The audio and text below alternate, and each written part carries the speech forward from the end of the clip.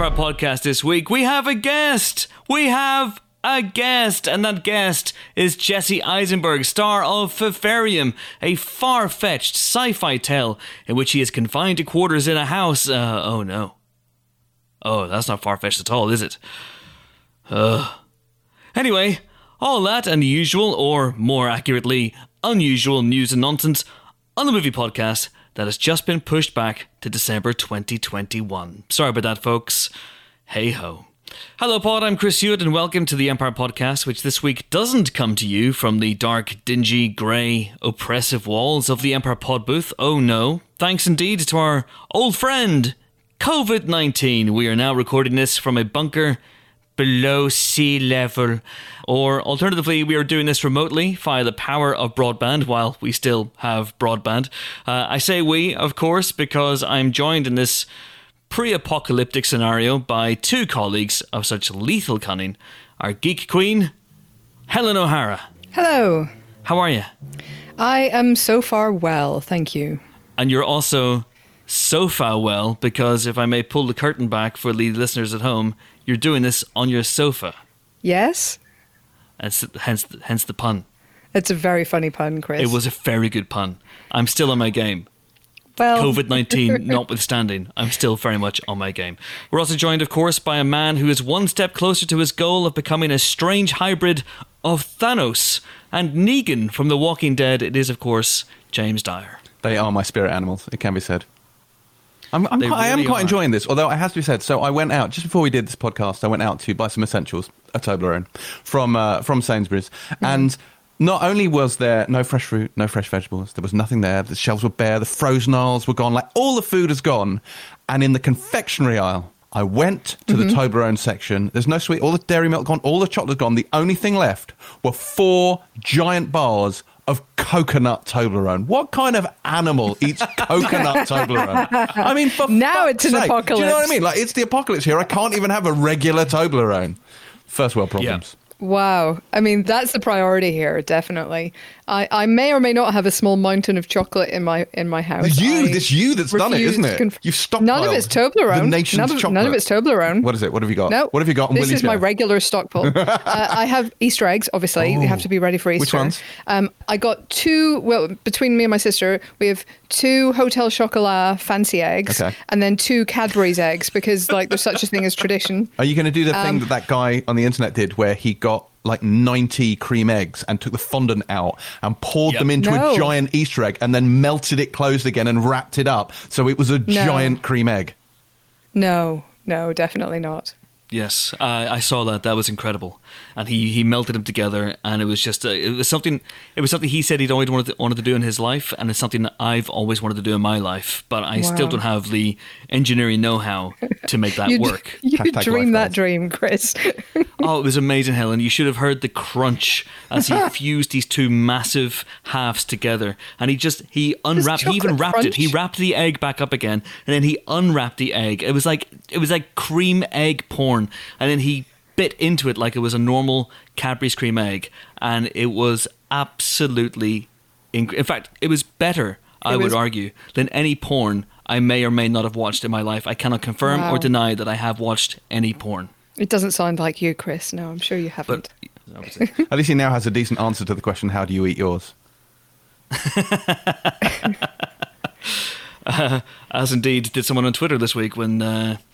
Anyway, we won't talk about that, but... that Twitter thread. Yes, that thread about which Hollywood stars do you think... how can I phrase this? Perform the act of cunnilingus in a loving and pleasant way. Indeed.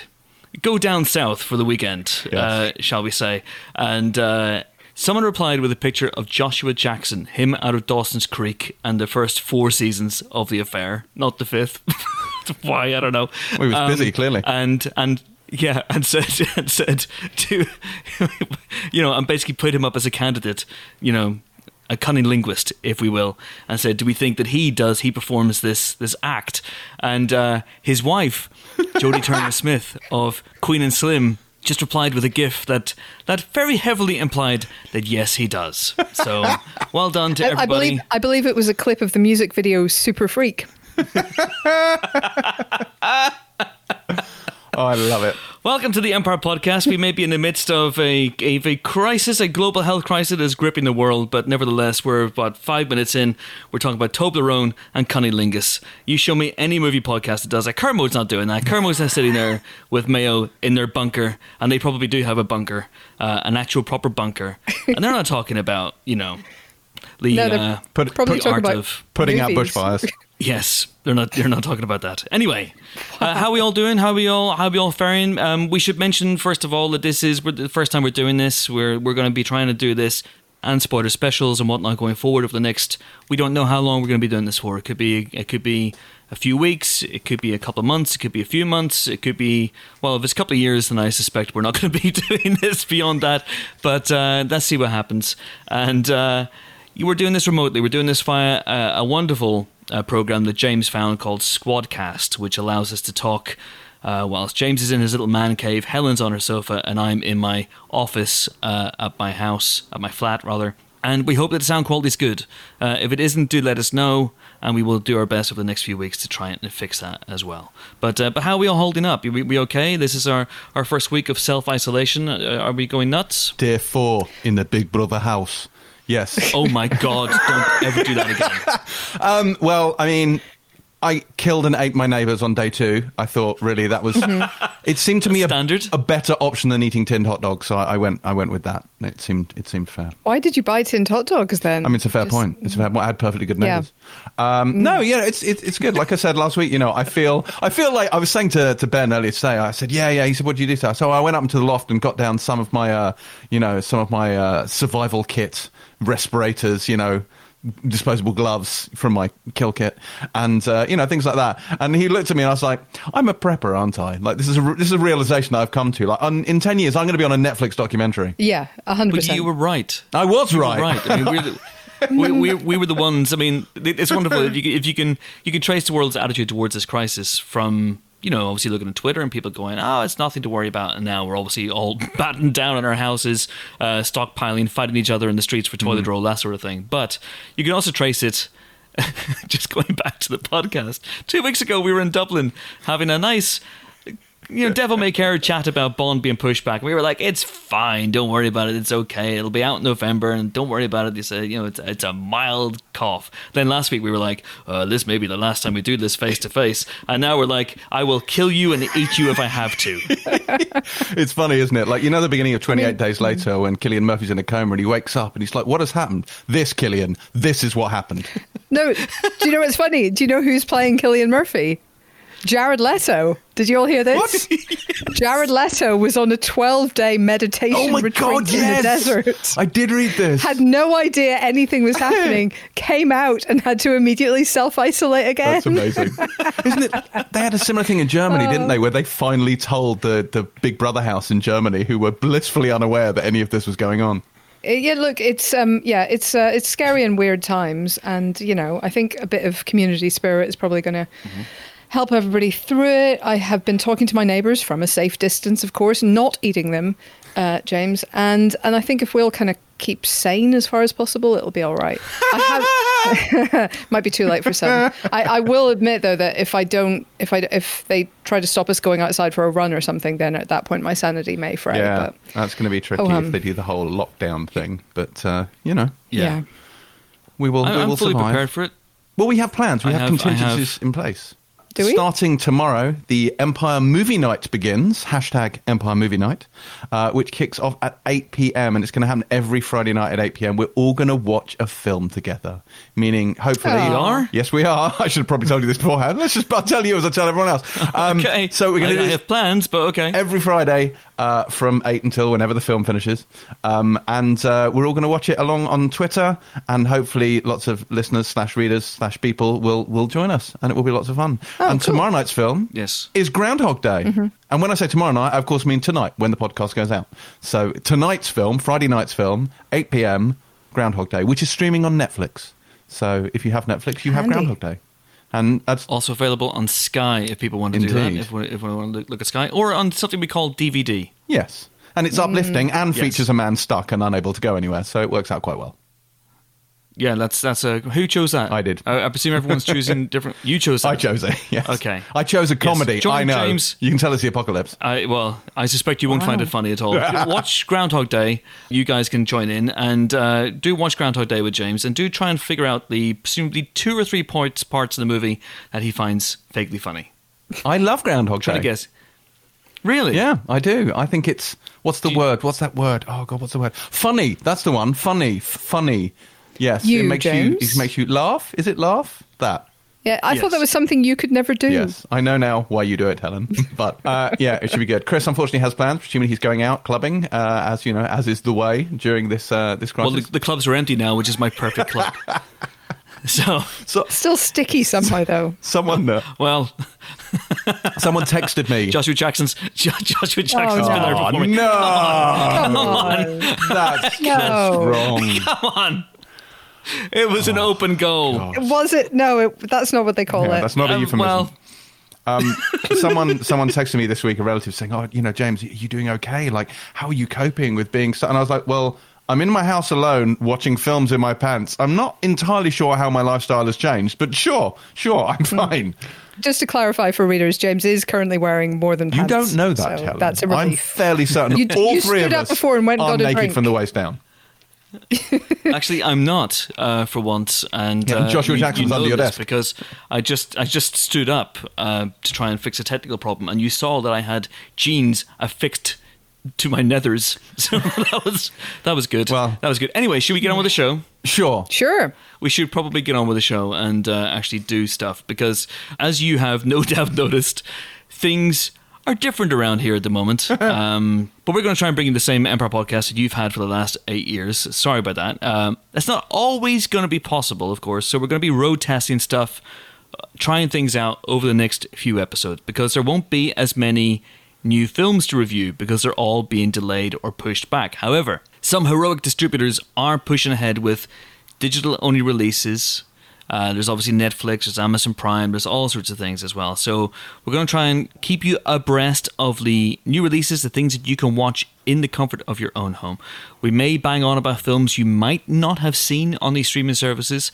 And of course, there certainly won't be as much news beyond Black Widow's been delayed again or something like that. So we're going to be doing a thing, not this week, but I'm serving James and Helen notice now. So every week, I'm going to charge James and Helen with coming in armed with at least one killer film fact, because I want this podcast to not only be entertaining for you guys, but also educational as well. And then you will explain the fact to me, you will educate me, and then I will decide who the winner is, and we'll keep a running tally. And then at the end, when we get out of our underground bunkers, the winner will be allowed to live. I think that's fair. I have notes as your lawyer. Helen, you will actually have film facts. James will just come in banging about the West Wing, so I think you're fine. I mean, I have West Wing facts. I could have West Wing facts. You don't know. Hit me with a West Wing fact. Right now? No. Go on. No. The West Wing is the greatest television show ever made. It's not a fact. That's an opinion. That kind of is a fact. No, that's a fact. It's not a fact. Definitely a fact. It's not a fact. It's not a fact. No, Sky Sports News. Anyway, we also, and of course, we also want to be able to support and help our colleagues in the film industry, many of whom are facing an uncertain time and an uncertain future. And so Empire has launched an initiative called #CelebrateOurCinemas. So if you are involved with a great cinema or a cinema chain or a cinema or an independent cinema that is closed and is struggling and needs help to raise money to make it through the next few weeks / months, then do let us know. We will shine a spotlight on you on the podcast and, of course, on Twitter and in the magazine. And so let us know and we will let you know. So do write in. My DMs are open to anyone who needs help, who needs support, and we will do as best as we can.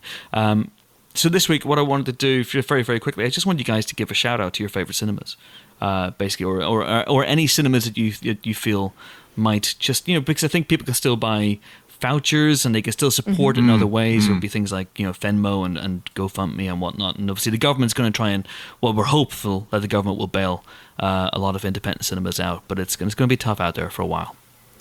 Well, we can hope that. Yeah, they don't show much sign of it yet, but fingers crossed. Yeah. My favourites, well, I love the Prince Charles here in London. It's a fantastic cinema, just has a really eclectic mix of programming. I think it's great. I kind of grew up going to the Jet Centre in Coleraine. Big shout out to the Jet Centre. Is that still going? It is still going, yeah. The Portrush Playhouse, I'm not sure if that's still going, but the Jet Centre is up and running. And they have actually redone it since my day, because I brought my friends there once from college, and they were absolutely horrified that I'd become a massive film fan, because at that point it was literally a screen about just a little bit bigger than our TVs, with literally 2 speakers sat in front of it in one of the screens. Amazing. It was not high tech back in the day, but now it's a very nice cinema. So yeah, I love them. Good choice. Jimbo. My favourite cinema is the Picture House Central, just because I spend most of my adult life there. Yeah. Whether in the bar or in the screens or in the restaurant. Or I just wouldn't leave. I'd live there given half the chance. My favourite screen is the Laser IMAX at the Empire Leicester Square, which I prefer. Laser IMAX. I prefer that. So people go on about the size of the Waterloo IMAX. But they do. But as we all know, size isn't everything. And, while it may be more girthsome in Waterloo, I'm saying that the one at Leicester Square certainly knows how to use it more. Sorry, that all got a bit... I see. Yeah. Wow. It sounds like the Joshua Jackson of cinemas. Yeah, very much so. I felt very satisfied when I left. My favourites are growing up in Harrow. There were 2 cinemas. There was the Cannon and the Granada. And the little Granada was the red one, sort of at the top of the street, and then there was the sort of blue one, which was the Cannon at the bottom of the street. And my memories of 2 is I remember going to see Young Guns 2 at the Granada, and I remember going to see Naked Gun 22 and a half at the Cannon and being punched in the face by a man called Len. I have so many questions. How did you... When did he introduce himself? Before or after punching you in the face? That's a very good question. So some people were throwing sweets. It remains to be seen whether my friend Daniel was one of them. This is a long-standing grudge that I brought up during my best man speech at his wedding. But Len took issue with us throwing sweets because one of them apparently hit him. We were really young at the time, and he was a good 5 or 6 years older than us. And he was there with a mate and his girlfriend. And because obviously you stay for the credits for Naked Gun, funny credits. So we stayed till the cinema emptied, and he was waiting for us. And as we came out, he basically went, "Who's throwing sweets?" And so my friend Simon, courageous, chivalrous man that he is, went, "It was him!" and just pointed at me. And so Len punched me in the face. And I know his name was Len because his girlfriend then went, "Oh, Len, he's just a kid." And that was it. Wow. She dragged him up to us. We were at the bus stop outside the cinema afterwards, and she dragged him over to us and made him apologise to me, which was quite funny. Oh, good wow. Lord. But yeah. Wow. From that moment on, you became a prepper. That's right. One day. And I was like, from this day forth, I shall be prepared. I shall not be cold-cocked again. Which is why I have 14 swords. Just in case Len comes a calling. It's like John Wick's bedroom in here. I believe that. I forgot a cinema I should also mention, which is the last couple of years I've gone up to the Lake District to do the Windermere Marathon, and in Ambleside they have 2 independent cinemas called Zeffirelli's and Fellini's, which are absolutely bloody brilliant. They have a restaurant as well downstairs. It's kind of like the Picture House Central kind of Lake District version. They're absolutely great. Love them. By the way, it's Naked Gun 2.5. You said 22. Did I say 20? It's 33 and a third and 2.5. You're quite right. 2.5, 33 and a third. I was never very good at fractions. Or indeed remembering facts. Yeah, that's going to make this new regular problematic. The West Wing is the greatest television show. Yeah, James forgets a fact. I might win this after all. Hurrah! Yeah. So what we've also done is we suspect that there won't be that many films to review, and as there won't be that much movie news to talk about going forward. Although we will obviously try and generate as much movie news as possible, perhaps by writing and directing our own films while we're bored. Who knows? But what we're going to do is we're going to just answer more listener questions. So I've already got a whole bunch of listener questions on standby. I think we've talked probably far too much to take a load today, but I will say that this isn't necessarily a question, but someone I follow on Twitter, the most excellent Tim Postins of Sky, at Time Positions on Sky, he and I had a bit of a giggle today, because he tweeted about how next year's Oscars, should they go ahead, of course, are going to be dominated by basically Bad Boys for Life and Spenser Confidential, which got me thinking, let's do that. Let's have a look at next year's Oscars if they were confined to movies that came out before what I'm going to refer to as the Great Shutdown. So that's movies that came out in the States and opened in the States from January 1st to today, March 20th. Films that came out theatrically, and Netflix films are eligible as well, as provided, of course, they got a theatrical release. We will assume for the purposes of this that they did. So, what do we think will be in the running for Best Picture? I mean, that it's going to be tough to get past Spenser Confidential, of course. It's the one to beat. Oh, God, I can't even joke about it. I think this is a difficult question because all of the good ones have, gone. Well, the highest grossing film of the year so far is Bad Boys for Life, followed by Sonic the Hedgehog. So, yes. Toss a coin. Yeah, I mean, I don't feel like that's a massive recommendation, James. Bad Boys, though, yeah, let's absolutely give something to Will Smith. He didn't get anything for Ali, right? So, he won an Oscar for Mike Lowry. Bad Boys for Life. Yeah. Oh, Emma came out. That'll sweep the board at this rate. 2 stars for Emma Lynn, but 5 Oscars. 2 stars and 5 Oscars for Emma. I'm going to put together, I think I've put together a pretty decent list of 6 movies that would be on the Best Picture list, all right? Okay. Invisible Man. Yep. Which you can download. Onward. As well as Emma, today. Onward. Yeah. You can. We'll talk about that in a second. Fucking don't shoot your bolt. Hang on. Easy. Steady boy. So, The Invisible Man, Onward.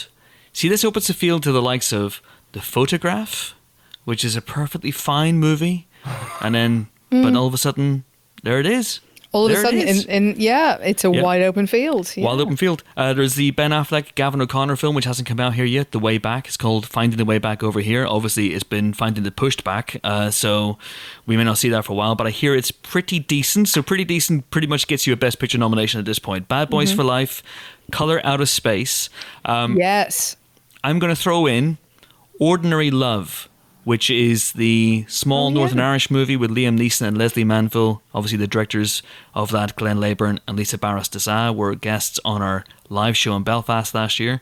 Didn't really get any traction in the awards season, but this year, with only 3 films in the field, I think it has a real good shot at winning Best Actor for Liam Neeson and getting Best Actress for Leslie Manville, although I would absolutely give that to Elizabeth Moss for The Invisible Man. Yeah, Invisible Man is a shoe-in for Best Actress, I think. And Color Out of Space, let's give it like VFX because, the colours were pretty. They were pretty. They were super pretty. They were super pretty colours. Yeah, are you arguing with Liam Neeson for Best Actor, completing a Hollywood Loves a Comeback Story? Who is going to argue with Liam Neeson for Best Actor? I mean, the man's a mountain. He is an actual mountain. There's Vin Diesel for Bloodshot. Like I said, who's going to argue with Liam Neeson? Jimbo, any thoughts on this? I would throw Blake Lively as an unlikely ringer for the rhythm section, which is not a good film, but her performance in it is excellent. And let's be honest, there's not much competition. So,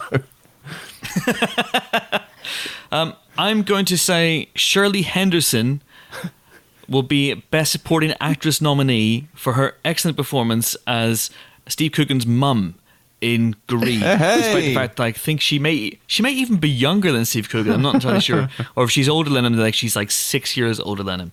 So she's good as well. So give that to her. I was sure you were going to nominate her for Babu Frick there. So well done. Hey, no, Rise of Skywalker is ineligible both in terms of release date and quality. So, Birds of Prey. Do you think that's going to end with a shot, Hells? I mean, you could throw a couple of nominations, a supporting actor maybe for McGregor or actress for Robbie. I mean, she gets nominated twice a year, I think, contractually, so that would be fine. And certainly production design and costumes, I would absolutely say that is in with a shot. Well, was there someone on Twitter pointed out, they may even have been on our Birds of Prey spoiler special, that she got nominated last year for 2 performances and she's legitimately better in Birds of Prey than she was in either of the 2 films last year, Bombshell and the other one. Once Upon a Time in Hollywood. That's it, Once Upon a Time in Hollywood, which she was fine in, but she was barely in. At least she gets some dialogue in Birds of Prey. And she's great. She's fantastic. We love her. We're not dissing Margot Robbie. She's incredible. So Nick Cage nominated for Color Out of Space. Well done him. But Big Liam's going to take that one. Lakeith Stanfield nominated for The Photograph. Well done to Lakeith Stanfield. There's a film called The Assistant, which I haven't seen yet, but apparently is pretty good. So that maybe that's... I was due to see that last night, and sadly, coronavirus got in the way. Boo. Oh my God. Boo indeed. Should we take some more questions? Should we take some questions from peeps who are actually saying things? Oh, hey, I should say while we're doing this, before we launch into questions, that in terms of shining the spotlight on people, if you go to Twitter and at Storyboard Hub, they've just got in touch on Twitter to say we've launched a brief for the people of our town, Morpeth, to create a short video about what their community means to them. Then they'll WeTransfer the entries to be exhibited when we're open again. So this is a cinema and arts hub in Morpeth, and if anybody is interested, the brief can be linked to anyone's hometown. So go and check out at Storyboard Hub on Twitter for more details there. Here's a good one. We got some really, really good questions. We'll get into the bulk of them next week. This is a great one from at Dean BMMV, Dean Bows on Twitter. What's the first film you want to watch when cinemas reopen? And what was the last film you saw in the cinema before they closed? And are you happy with it being your last for the foreseeable future? Oh. Well, you want it to be like a big movie when the cinemas reopen. So, you want it to be a Black Widow or a Mulan or a Wonder Woman 84. God forbid it takes that long. But I want something enormo on the big screen, ideally.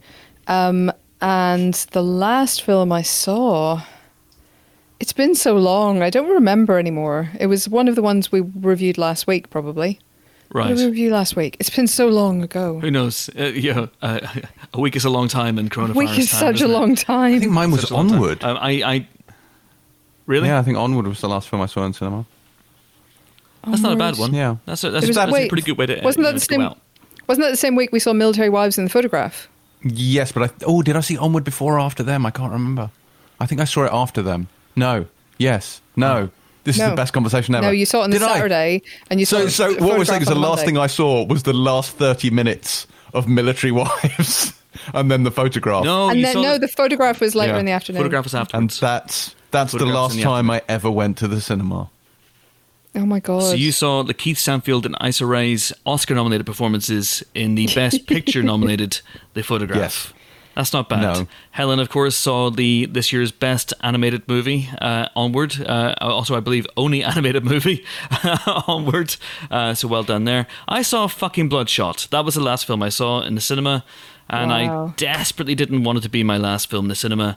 And I even looked at going along the other day, but I've been so busy. I've had tons of stuff to do here in my little fiefdom here at home, and also I didn't really want to risk, despite the advice we gave people last week, still go out to the cinema, it'll be totally fine, sit away from people, don't, there was something about going into a darkened room where people could breathe on you. I've seen Outbreak, I don't want to go see that. Correction, Misbehavior was the last one I saw. Misbehavior. That's not so bad. That's not so bad. Yeah. That's not so bad. And that gives us a whole lot more Best Actress nominees and Best Supporting Actress nominees. Keira Knightley's right up in there. Happy It hasn't days. opened in the States yet, I'm afraid. Oh, damn it. I'm afraid I'm going to have to disqualify Misbehavior for misbehaving with the release schedules. Soz. This is from at Andrew Dickens, who is a most excellent writer. He has contributed to Empire over the years. What's the best 20-second segment of dialogue to wash your hands to? How many 20-second... How often do you take a stopwatch out to record dialogue?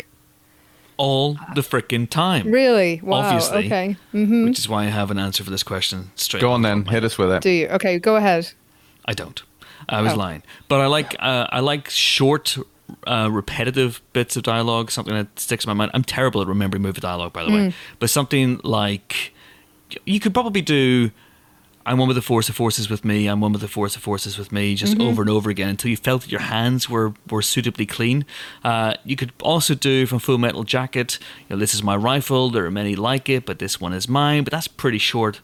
A 20-second segment of dialogue is actually quite difficult to figure out. We were told that the, James, you know this, the Bene Gesserit... Litany Against Fear. Litany Against Fear will apparently do the job. That will last about 20 seconds. That one lots. So that's an option. Yeah. Apart from that, I mean, you want a bit of a speech, maybe. I don't know why the thing that's coming to mind is the Untouchables and Capone's thing.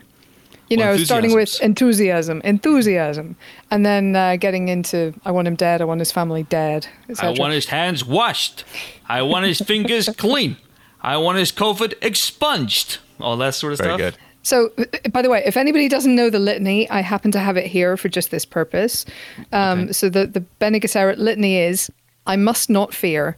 Fear is the mind killer. Fear is the little death that brings total obliteration. I will face my fear. I will permit it to pass over me and through me. And when it has gone past, I will turn the inner eye to see its path. Where the fear has gone, there will be nothing. Only I will remain. That's about 20 seconds, probably. That was pretty good. That was pretty damn good. I enjoyed that. How long is Cap's kind of orders in Avengers? You know, Cap's, where he says orders. we need eyes in the sky, and he finishes up with Hulk smash. I mean, is that a memorable speech? I don't know. I'm just making suggestions. Yeah, no, it's fine. It's fine. I've got one. Okay. I don't know if this is going to be 20 seconds or not, but this is a cracking speech. I know what you're thinking. Did he fire 6 shots or only 5? Well, to tell you the truth, in all this excitement, I've kind of lost track myself. But being this is a jar of Purell hand sanitizer, the most powerful hand sanitizer in the world, and could blow your COVID clean off, you gotta ask yourself one question. Do I feel lucky? Well, do ya, punk? That's got to be near 20 seconds, right? That's got to be about right. Of course, you're better off with just soap, really, soap, aren't you? yes, I know, Yeah, but I forgot what soap was called. But I think that could work. And also, it's Dirty Harry, so you're washing your hands. Oh, thematic. To become Clean Harry, and therefore, Corona be gone. Right. That's my feeling on the whole subject. Anyway, Corona be gone. So there you go. Time that at home, folks. It's Clint Eastwood's incredible speech from the original Dirty Harry, which he, of course, says twice in the film. He says it once at the beginning, and then he says it again at the end to Andrew Robinson's Scorpio Killer, but this time with a real well of emotion. First time he's just goofing off, he's just showing off. Hey, look at me, I'm a happy fascist. But the second time around, he's like, no, you're a bad man, and I'm going to kill you. So, spoiler. Spoiler for Dirty Harry. Oh, what about the Indianapolis? Is that right? USS? Oh, that feels longer. That's a long speech. Yeah, that feels long. Yeah. That's a long speech. Like Alec Baldwin and Glenn Ross. That's a long speech. Oh, that's really long. Yeah. You know, that's a good 4.5 minutes easily. But there could be parts of that. You could be washing your hands, going, "Fuck you, that's my name," or put that coffee down. You could be doing all kinds of things while washing your hands. Maybe the bit about the prizes. First prize is a Cadillac. Second prize Cadillac is a Eldorado. set of steak knives. Third prize, you're fired. Sorry, I love that speech. which, by the way, is not. I'm wowing you guys with film facts. As you know this, everyone knows this, but it's not in the play. No, it is not in the Mamet play. James is wowed by that. I am. This is my wow see it in face. his face. All right. Well, listen. That's enough Captain of that. Holt. That's enough of that. Let's move on. We'll answer some more of your questions next week. Do keep them coming. My DMs are open, but just respond to any tweets I do with questions for the podcast, and we'll do a stockpile. We're stockpiling questions, toilet roll, and tinned food. That's basically what we're doing for the next few weeks. But next, it's time for the movie news, and incredibly, there is some movie news this week. Most of it is of the I've been infected / I've been pushed back variety, but there is still some stuff for us to get our teeth into. Shall we start with the big news that, as James alluded to earlier on, that Universal have obliterated the streaming window. They have obliterated the home entertainment release window for several of their movies. So as of right now, you can buy online films that were in the cinema just the other day, including The Hunt, The Invisible Man, and Emma, with Trolls World Tour, the next one to come when it was meant to open in cinemas in April. Now, some people in our line of work have gone, the sky is falling, this is it for theatrical, this is it for theatrical windows, this is it for cinema as we know it. I don't buy into that. What do you guys think? I also don't buy into that.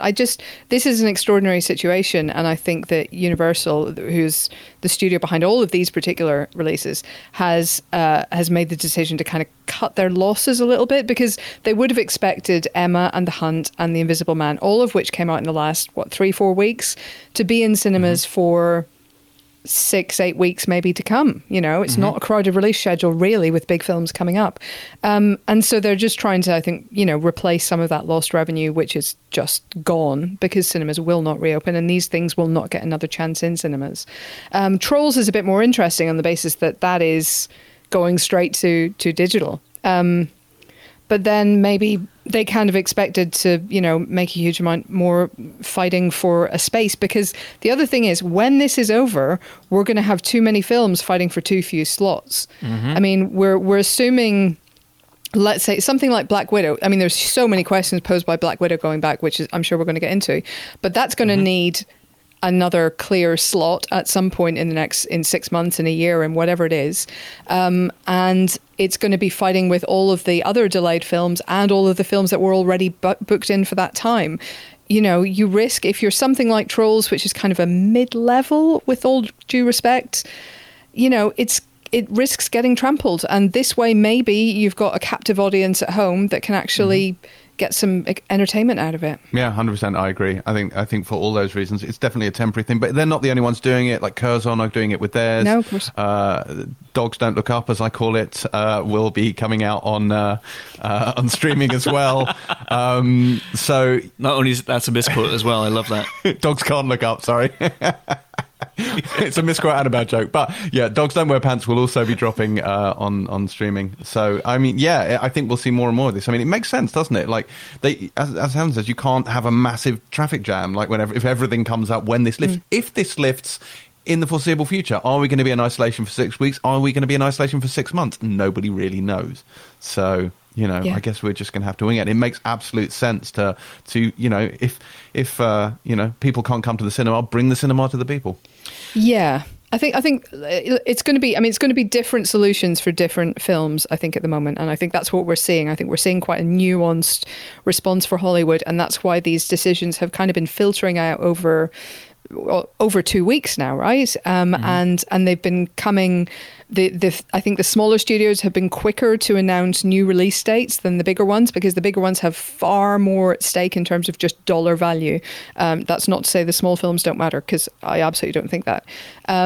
But stuff like, I think Black Widow in particular is really interesting, and I'm really intrigued to see what Marvel do here, because I think that the new Disney Plus shows may tie into at least some of these movies. And if they do, does the Disney Plus schedule change as well as the studio? Almost certainly, not least because I imagine filming will be suspended on those shows. Yeah, filming obviously also suspended. Anyway. Falcon and the Winter Soldier, we know, has already been suspended. So that's another factor. But even if those shows are pretty much ready to go, do they now have to wait because they have to come after the Eternals, or they have to come after Black Widow, or whatever else? If you're Marvel, do you move Black Widow to the Eternals slot and move everything back 6 months?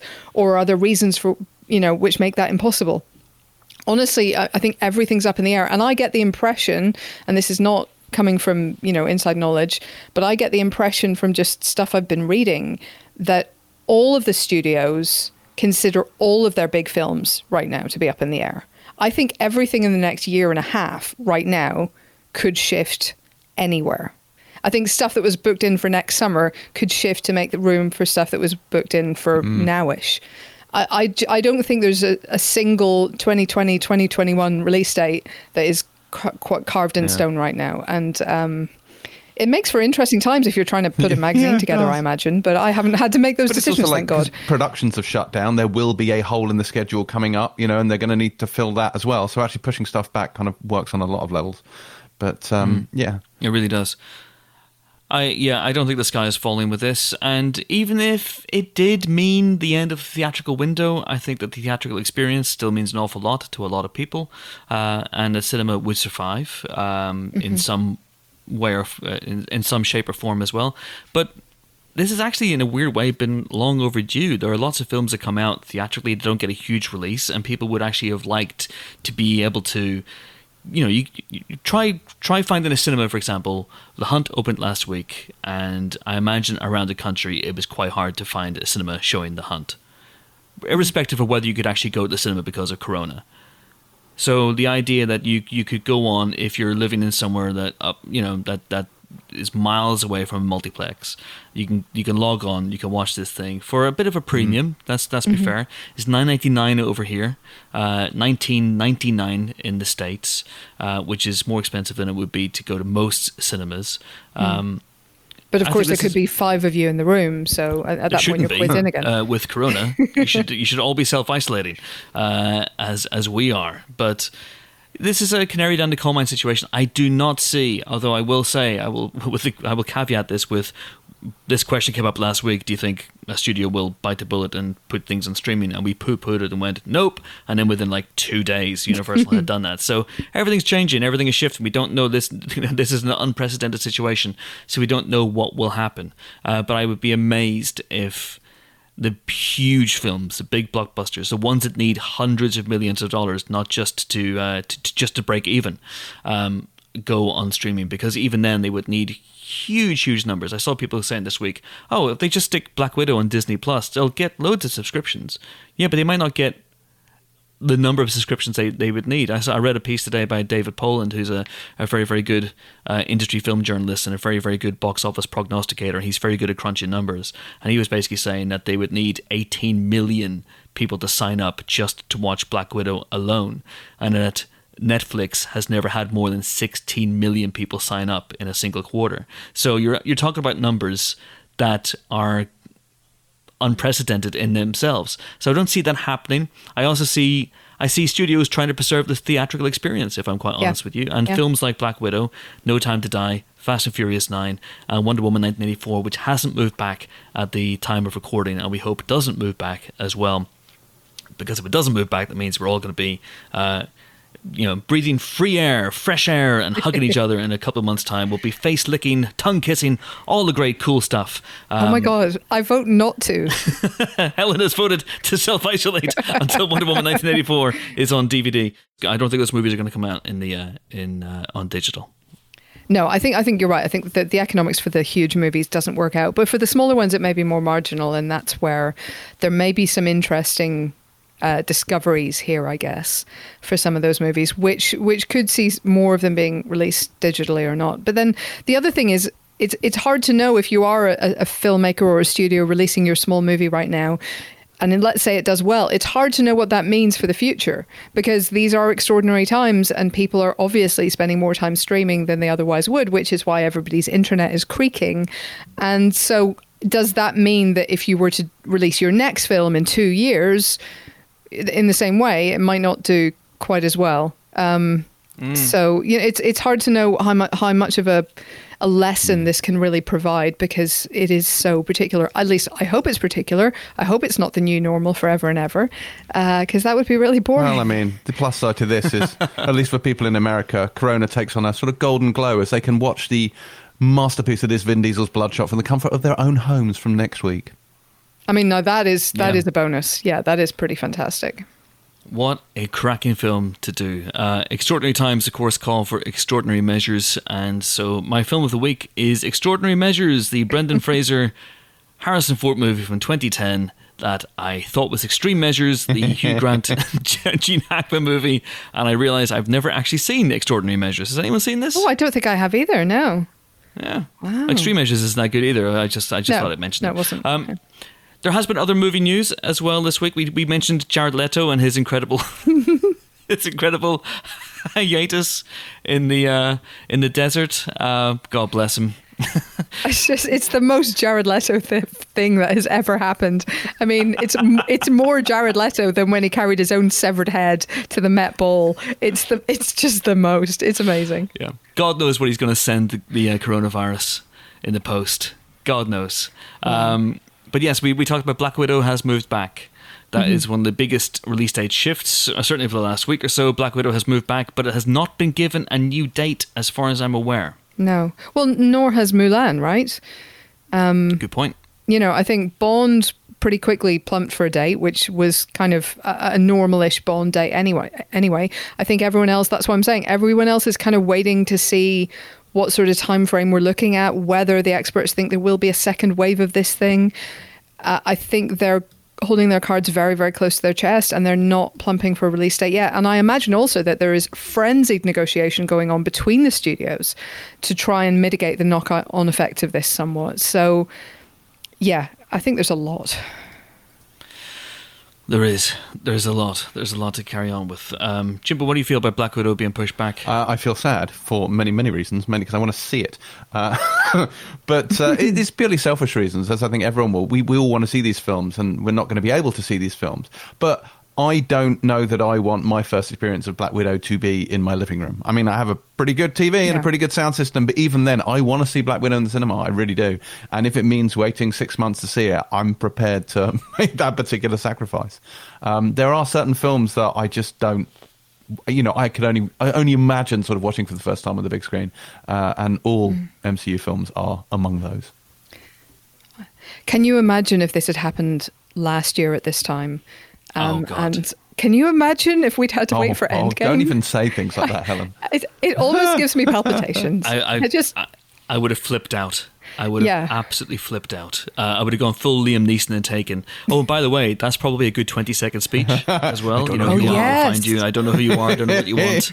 That's probably a really good 20-second speech as well. But I would have absolutely I would have gone ballistic on COVID. I would have hunted it down. I would have reduced it to its to vapor, to its component parts, and I would have single-handedly saved the world just so I could watch Avengers Endgame. Or die trying, one of the two. Well, definitely one of the two. One of the two. Bookies are heavily favouring the latter. But yeah, it's absolutely wild what is happening right now in terms of its impact. Obviously, as we said, lots of cinemas have had to close, and that's probably going to happen on both sides of the Atlantic as well. And of course, all across the world, China and Italy and everywhere that's been really affected by the COVID. It's absolutely mad and terrifying situation. And Tom Hanks and Rita Wilson seem to be doing well. Yes, indeed. Yes, they seem to be recovering. A lot of celebrities have announced that they've been diagnosed with it, which means that if you're famous, you can apparently get a test, which is super good, I guess. But yeah, Idris Elba has been infected, and other people as well. So, and have come out and encourage people to follow the guidance and isolate and just try and stop the spread of this thing. So we can keep it at a manageable level, and so we don't run out of ICU beds, and so that people survive it. Or Toblerones, of course. That's my other priority. It's like number 1, Toblerones, number 2, ICU beds for those who need them. Yeah. We should probably talk about one other slightly more serious bit of news. One that can probably be best summed up by the hashtag "Release the Butthole Cut." So Ben Meckler tweeted earlier this week that he tweeted, "I desperately need a tell-all book about the making of Cats. It could really help me get through this." To which writer Jack Waz replied, "A VFX producer friend of a friend was hired in November to finish some of the 400 effect shots in Cats. His entire job was to remove CGI buttholes that had been inserted a few months before, which means that somewhere out there exists a butthole cut of Cats." Sorry. And also on someone's cutting room floor is a whole load of cat buttholes. Well, okay, so I read a follow-up tweet to this, which is a bit of a downer, I'm afraid. There's no butthole. Which basically said there is no butthole. No! Basically, it wasn't strictly buttholes. It was that the groom of the fur inadvertently gave the impression of buttholes. Sure. But it was not actually an animated butthole. We still haven't seen Cats, right? We've managed to avoid that. No, maybe we should watch that together as a group. Maybe we'll do that as one of our Empire movie nights. In isolation. Yeah, maybe we should do Cats as a movie night, and then with no followers left at that point. Maybe we should do Cats as a spoiler special. Genuinely, I want to see that film and get Tom Hooper in and just go, what the fuck were you thinking? Honestly, what's going on? Was it the point, Tom, when you realised that there were potentially things in your movie that looked like cat anuses that you thought, well, maybe I've made a boo-boo here. Maybe I've made the wrong choice as a director. I don't know. better a boo-boo than a poo-poo. So I guess that's what we went with. Absolutely right about that. Release the butthole cut, release the Snyder cut, release all the cuts, put the buttholes in the Snyder cut. I don't care, just release everything. Put the buttholes in the Snyder cut. The replies to the release the butthole cut tweet are extraordinary. Someone's here saying, I worked for Disney many years ago, and we made a grave mistake of printing thousands of marketing pieces where Mickey had a butt crack. They made us destroy all of it because, in quotes, Mickey doesn't have a butt. So, Yeah, he does. Apparently not. Apparently How does Mickey not. shit? He doesn't if shit. He doesn't have a butt. He doesn't. He's like Mickey the Queen. Shits. James, I've got news for you. You wonder where all the toilet roll's gone? It's in Buckingham Palace. How dare you? I imagine someone at some point probably had to airbrush out his Steamboat Willie. Wow. This is a very sexual episode. Isn't it? Is it? It's because we're all stuck at home wanking in our offices, unable to go into the office. Excuse me, what? I agree with that far too quickly. I didn't realize what you were going to say, and I was like, yeah, absolutely. And you were like, wanking. I was like, nope, no thank you.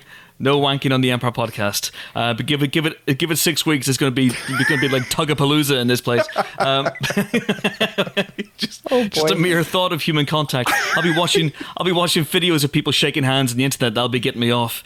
Anyway, like actual contact. Oh my god. And then the last thing we're going to discuss this week is an actual bit of honest to goodness movie news, because movies are still being developed and may even one day, your God be willing, be made. And this movie is Scream 5, or a reboot of Scream, which will be directed by Radio Silence, who are the brilliant team behind Ready or Not. Ooh. Discuss. Yeah, so Scream 4 was not exactly beloved, I feel. I think they were. So. I think it's decent. It's fine, but it's not like it didn't give you that shock to the system that Scream 1 or 2 did. And so what you want is that kind of shock that you got from those films, that just, the shock of something new, the shock of something clever, the shock of something that took a different approach and had a different feel to what we'd seen before. And in a weird way, Ready or Not actually kind of provided that. So I have hopes for this. I think this could be a really good match of director and subject. But yeah, I imagine they won't call it Scream 5 because I don't think they'll want to draw attention to Scream 4. In the same way that they won't call Indiana Jones 5 Indiana Jones 5 by the time it comes out, because there wasn't a 4 and it just doesn't make any sense. They would just call this Indiana Jones 4, right? Just get it over and done with. I guess, but I think because people think that there is one, it might be confusing, Yeah, so that's true. yeah. I don't know. They may not call it Scream 5 because it might be a reboot, but even if it is a reboot, it would actually kind of make sense within the continuity of the franchise to call it a reboot while still calling it a Scream 5 in a weird, perverse kind of way. It depends if any of the original cast are in it. And that's actually one of the reasons why I liked Scream 4. It had problems, but I quite liked not the twist at the end, but the way that the original cast asserted themselves over the younger cast. Neve Campbell's "Don't fuck with the originals" line at the end, it still makes me laugh. Well, I mean, it's a great vampire spin-off, isn't it? It certainly is. All right, well, that's it. Jimbo, anything to say on that? Or any other bits of movie news that you want to talk about before we move on? New Empire. There is a new Empire. That's news, isn't it? Genuinely forgot. Yeah, we talked about it at the beginning of the podcast, you remember? We did. I'd even written it down. Yes, a new issue of Empire is on sale. It is on sale right now. My copy's at the Empire office, so that's miles away now. But it is available digitally as well, and it's available in all good and evil newsagents, while, of course, they stay open. And supermarkets, if you're going to go to a supermarket and you're fed up of watching people tear each other to ribbons over some Andrex, then go to the newsagent section and pick up the new issue of Empire. But it's also available digitally, and you can subscribe as well. Listen, I'll give you the big spiel at the end, but Helen, what's inside it? Well, the cover feature, rather, is Black Widow, which I went on set of and then talked to everybody else about afterwards as well. So I've talked to Scarlett Johansson, of course. I talked to Florence Pugh, Rachel Weisz, David Harbour, the director, Kate Shortland, and got the whole lowdown on that. And that's all in there, and with some very, very cool pics. So it's a good thing we won't have to wait long to see that. But this is a good thing, because now your piece is going to be the definitive word on that movie until it comes out in 2027. For months and months, yeah. It'll become a museum piece. People will walk around. People will visit for miles around, wearing hazmat suits, obviously. And they will pour over everything in that, going, oh, who could David Harbour be playing? Who is the Taskmaster? All these questions. Who is the Taskmaster? Yes, this question remains unanswered. Spoiler. Yes. And, it's a really, really good piece. And yes, unfortunately, we were hit as well by the Black Widow postponement, shall we say. But it's still a fantastic piece, and it's a really, really great issue. There's a lot of very, very good stuff inside. Yeah, we also have, speaking of postponed films, the article in the New Mutants, which will never come out. Now, that one I can see, by the way, going straight to Disney Plus, but, you know... But yeah, that's very cool. We have John Turturro talking about his Jesus. The Jesus roles. You wrote about Gremlins 2, Chris. Tell me about that. I did. That's a great film. But yes, Gremlins 2, Helen, thank you very much for asking and setting that up organically. It's one of my favorite films, and it's 30 years old this year, and it is alarmingly prescient in so many, many ways. So I spoke to Joe Dante. I spoke to Michael Fennell, the producer. I spoke to the writer, Charlie Haas. I spoke to two members of the cast. I spoke to Zach Galligan, who of course plays Billy Peltzer. And I spoke to John Glover, who I've long wanted to interview, who plays Daniel Clamp, who is their kind of Donald Trump type figure in the movie, but actually turns out to be not as incompetent and more heroic than Donald Trump has been. He's so good in that. He's great. He's absolutely fantastic, and it was just a lot of fun. And we presented it as the 30 reasons why we love Gremlins 2, and so all my favorite in jokes, all my favorite little background jokes.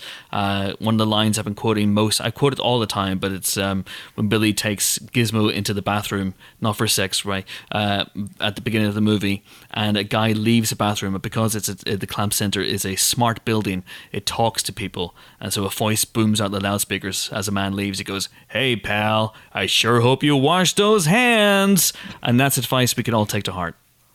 Wow, so timely. We've also got features on Terry Notary, talking about his amazing kind of performance capture work, on The Assistant, which sadly we were going to see this week and now are not. Bart the Bear. Now, this is really exciting. I haven't read this yet myself, but an Alaskan Kodiak bear, which is the largest type of bear, even bigger than a polar bear, called Bart, appeared in a bunch of Hollywood movies. He acted with all the greats. He did. Brad Pitt, Anthony Hopkins, John Candy, and more. One man can do, another can do. Yes, indeed. He was the bear in The Edge. Yes, he was. Wow. It's actually a really good feature, that. It's well worth looking and remembering. It is, in fact, a Kodiak moment. Oh, no. Oh, that joke suffered a grisly fate. Well, actually, that's right, Chris, because the Kodiak is a subspecies of the grizzly. So you're that's a subspecies. 100%. Oh, Helen, I hope that would have given you pause, but alas, no. Do they have paws? Of course they do. Bear paws. Oh, yeah, I suppose. It's also a delicious pastry. And less likely to maul the shit out of it. Isn't that a bear claw? Yeah. Possibly. It is a bear claw. But you get a claw on the end of your paw. Like, they talk about bear claws in American films. I don't know what a bear claw is. I've never seen one. I've never eaten one. It's just a big pastry. It's not very nice. Yeah. Right. I mean, it's not the best. Like, all pastries are basically nice. It's no cinnamon swirl, is what you're saying. What is, though? Cinnamon swirl. Maybe I should do some baking while I'm here in isolation. Send some baked goods here. Yes, like with a side order of germs. Yeah. And we also, of course, Chris, you also talked to Tom Cruise in this issue, which I feel like you should probably mention. There's tons of great stuff inside this issue. Of course, there's loads of great stuff inside the issue. Dan Jolin spoke to Steven Soderbergh about The Limey, which is one of my favorite Steven Soderbergh films, and turns out Dan's as well. And also, yes, I spoke to Thomas Cruise Maypother IV about Top Gun Maverick, which, as things stand, once again, we have to say, is still scheduled to come out this summer. Corona notwithstanding, of course. And we had a good old natter, did Tom and I, about Top Gun 2 and about his reasons for doing Top Gun 2 after all these years, and about the incredible aerial sequences that he has been personally overseeing and designing. I also spoke to Jerry Bruckheimer as well for that piece, and it's just a small piece. It's a soupçon. It's a taster of what will come when I get my hands eventually on the Top Gun Maverick feature, which will be down the line. Hopefully not too far down the line. But Fingers crossed. Tom was as fun and ebullient and he's just overflowing with enthusiasm for this movie and for cinema in general. So yes, pick that up. It is a belter. Also, inside that issue, I review The Mandalorian, which obviously drops on Disney Plus next week. One of the other things we didn't talk about in news, we did unfortunately discover, is that The Mandalorian will not be dropping all in one go as we'd hoped it would. It will be going out episode by episode, which is a shame for those of us in isolation who were quite wanting to listen to it. First 2 episodes will drop week 1, and then it's going to be 1 a week thereafter. Which is a shame. Yeah. But yes, I do review The Mandalorian in the new issue of the magazine, and you can read that and enjoy it and think of it in many ways as a preview of the longer review of The Mandalorian, which I'll be doing on the Pilot TV podcast, which will go out as normal on Monday. Oh God, I was hoping that this might not carry on anymore in the midst of this crisis. Come for Corona. My little podcast would be derailed by the killer virus, but no. It persists. No. Nevertheless. Oh, no, it does persist. It's unkillable. The scientists are trying to find a vaccine for the Pilot TV podcast, but so far they're not coming up trumps. Yeah, it's like super gonorrhea. You can't get rid of it. Allegedly. So I've heard. I've read.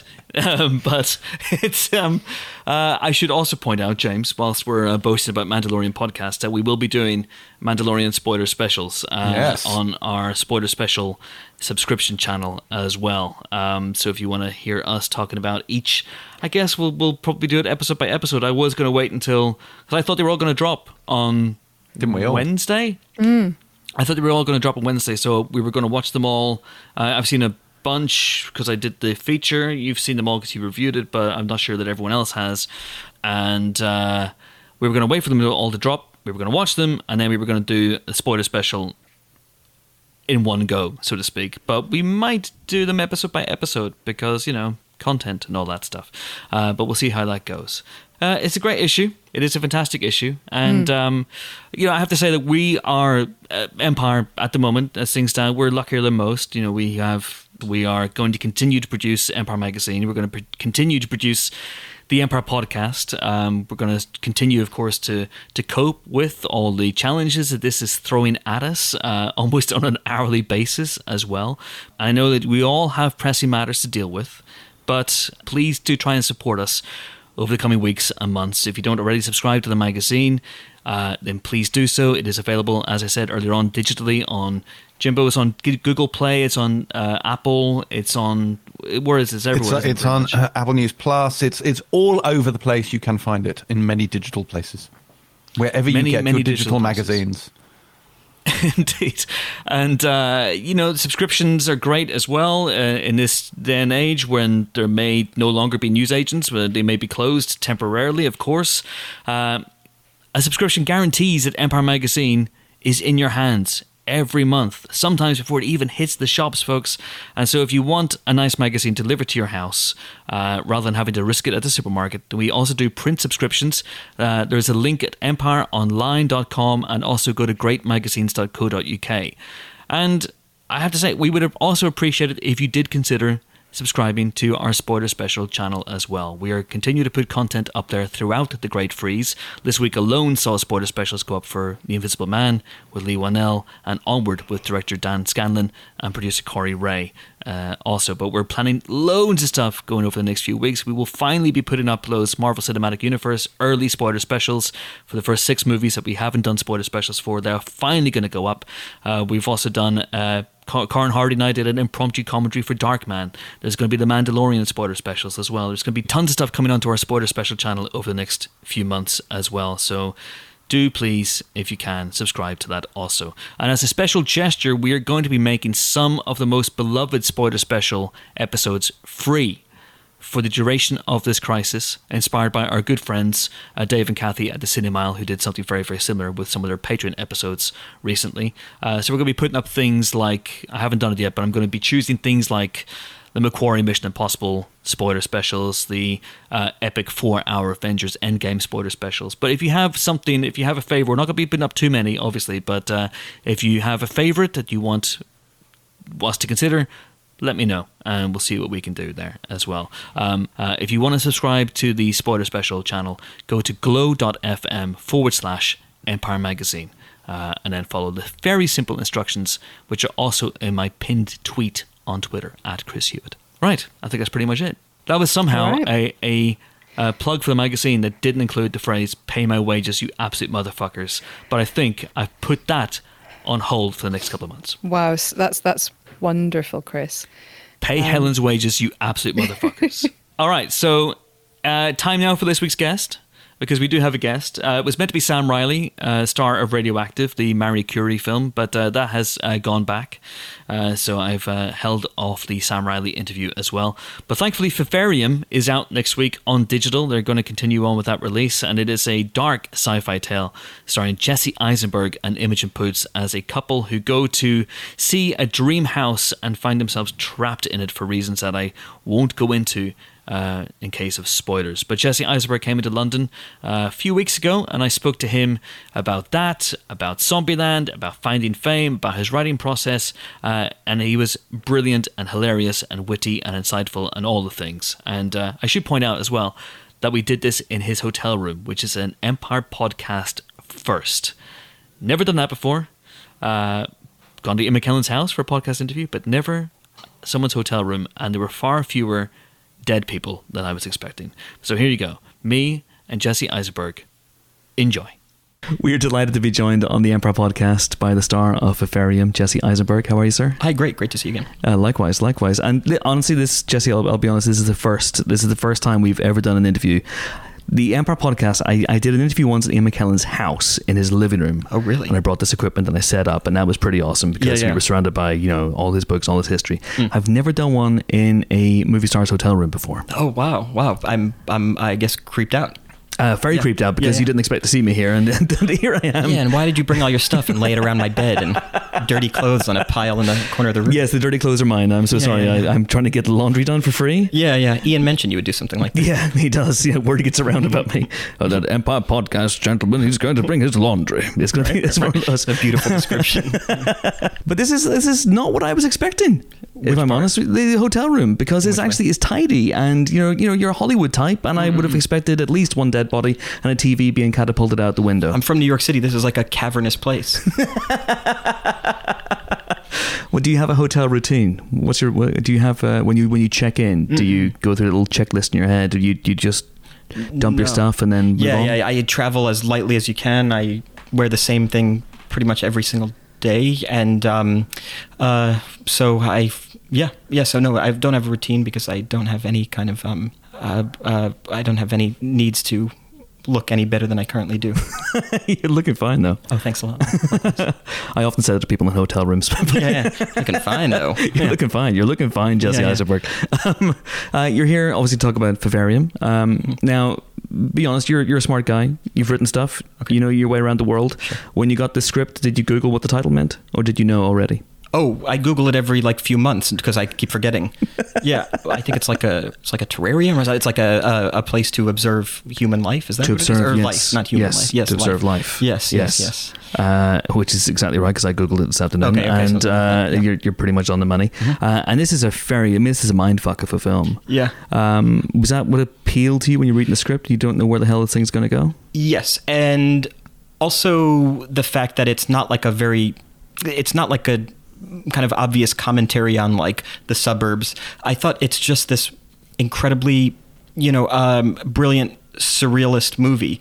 I looked at it like the movies I studied in college, because I took like surrealism and cinema courses, which infuse kind of like early movies by Buñuel and Man Ray with like Freudian psychology, and that's what this movie really is. I mean, it's about this couple who aspires to like a normal suburban life and to have children and to buy a house, and then the boy is like this kind of parasitic Oedipal terror.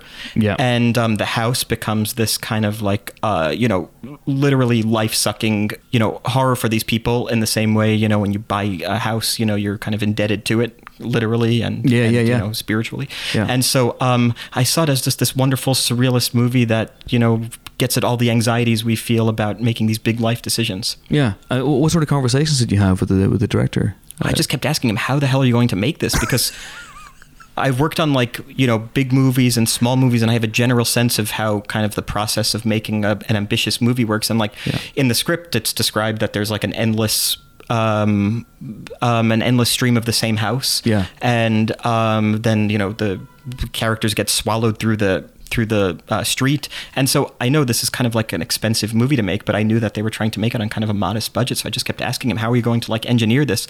And it was really interesting to watch because every shot was designed specifically to accommodate that particular shot. So if it was the two of us having a conversation, the camera would be on you and the three facades of the houses that they had built would be behind your head. And then if the camera was on me, they'd have to switch around the entire set.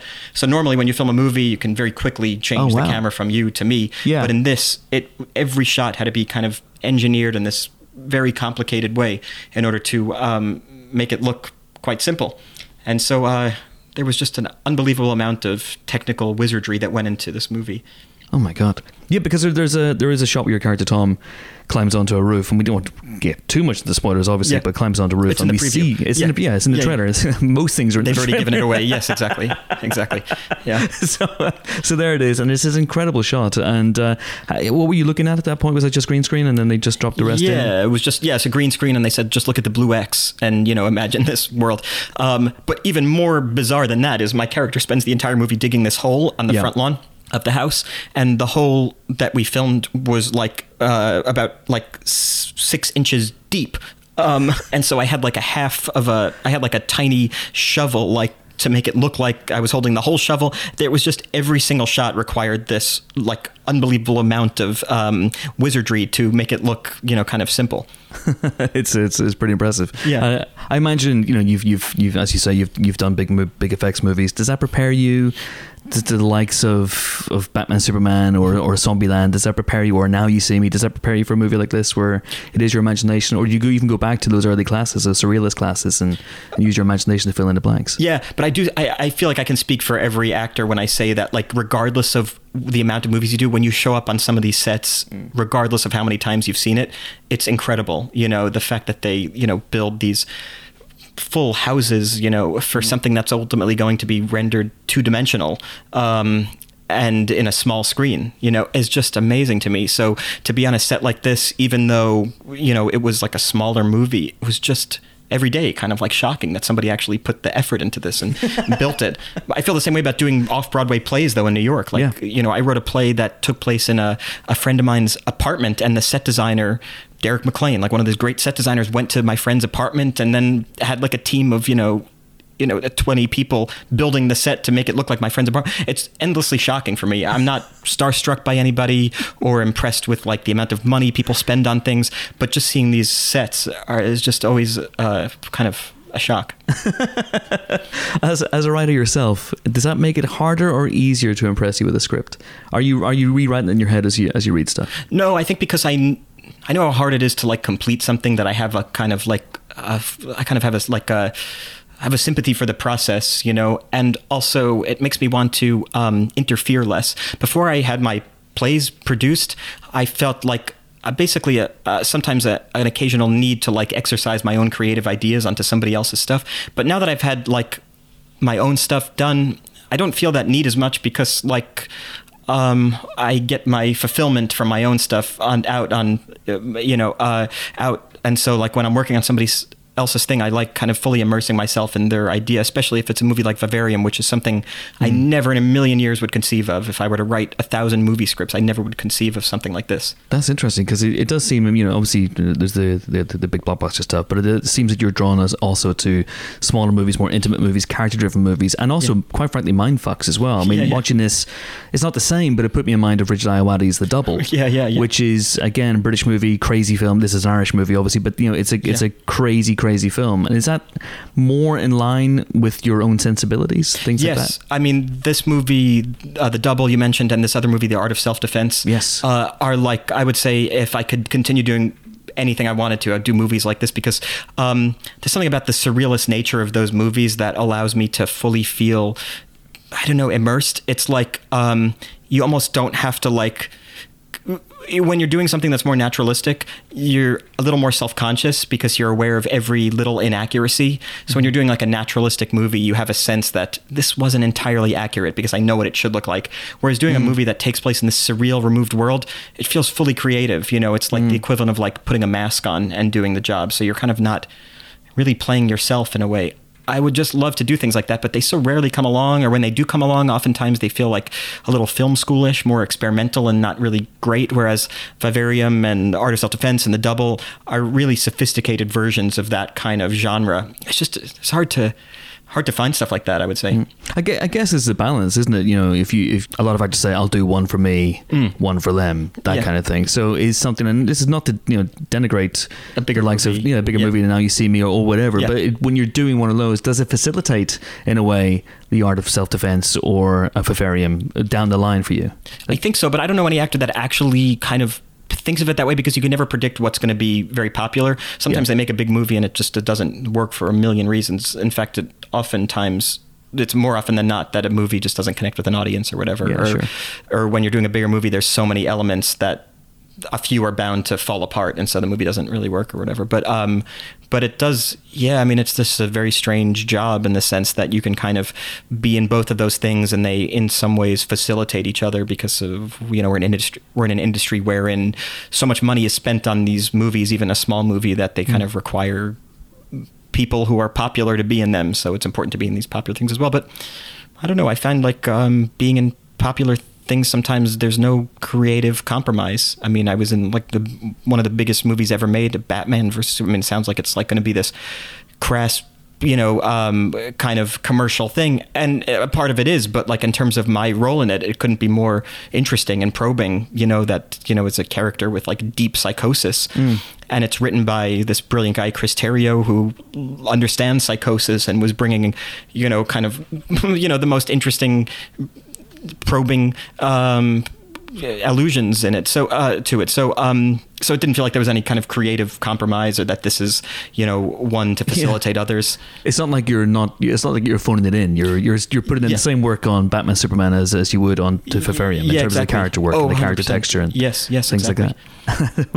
which is cool. I mean, and then with something like that, when you are pitched to Batman versus Superman and you're told here's a multi-character arc and you're going to come back, and then maybe that doesn't quite happen. I don't know if they're even making this other movie.